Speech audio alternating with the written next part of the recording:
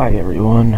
I've been a listener of Hacker Public Radio for a long time, but I never really had anything to contribute or anything that I thought was worth contributing. But I was listening to some older episodes, and I came across an episode with Klaatu, Peter64, and a few other hosts that were doing a desktop challenge. Basically, they switched desktops for a week, and then they reported on their findings in the next episode. And this sort of inspired me to venture out and try other desktops. But first, I want to give you a little background. I go by Root Outcast on Freenode, so I guess that's what I'll go by here as well. I am visually impaired, and I have enough vision to where I don't need to use a lot of accessibility features, such as text-to-speech or any of that. But I am always kind of interested in new ways of interacting with Linux, with my applications and things that I use every day. And that's one of the cool things about Linux, is all the customization options that you have. That's one of the reasons I really like it. But on to why I'm talking right now. I was listening to this episode, and Klaatu was talking about his experience with ratpoison. And one thing I really liked about it was that you didn't use the mouse to interact with your the windows on your desktop. It's a tiling window manager, so you can use the keyboard to manipulate your desktop applications, which I thought was really cool, because I have the vision to where I don't really use a lot of accessibility features, but trying to track down where the mouse is on the screen does get rather annoying. So basically, if I can avoid having to do that, it helps tremendously. And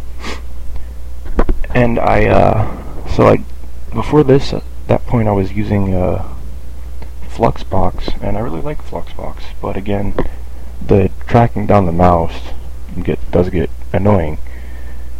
So I thought I'd give ratpoison a try. I've been using it for quite a while now, and I really like it. Basically, I found a tutorial for setting it up, and I'll actually put it in the show notes.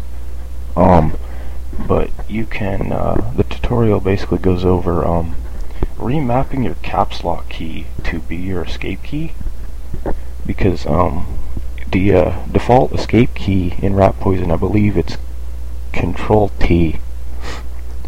Ratpoison by default uses Emacs-like key bindings, and this tutorial recommends remapping your caps lock key to be your escape key, and I never use caps lock anyway, so I figured why not. And then it goes into detail about basically setting up your keys to manipulate your environment to be more like Vim key bindings. So to split your windows horizontally, it's in my case it would be caps lock J. And I won't go through and give all the commands and everything, because that's not really very exciting listening. But I just always found it interesting how different people use their desktops and how their workflow from day to day. In my case, since switching to ratpoison, I've tried to get away from a lot of GUI applications and use more terminal-based things. For example, I don't really have a graphical file manager installed. I just use ls for looking through directories and things. And it's really helped me kind of appreciate the file system a little more. I tend to, it's easier for me to find things. But I hope this hasn't been too boring.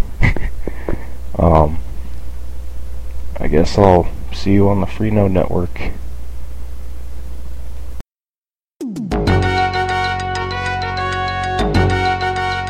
You have been listening to Hacker Public Radio at hackerpublicradio.org. We are a community podcast network that releases shows every weekday, Monday through Friday. Today's show, like all our shows, was contributed by a HPR listener like yourself. If you ever considered recording a podcast, then visit our website to find out how easy it really is.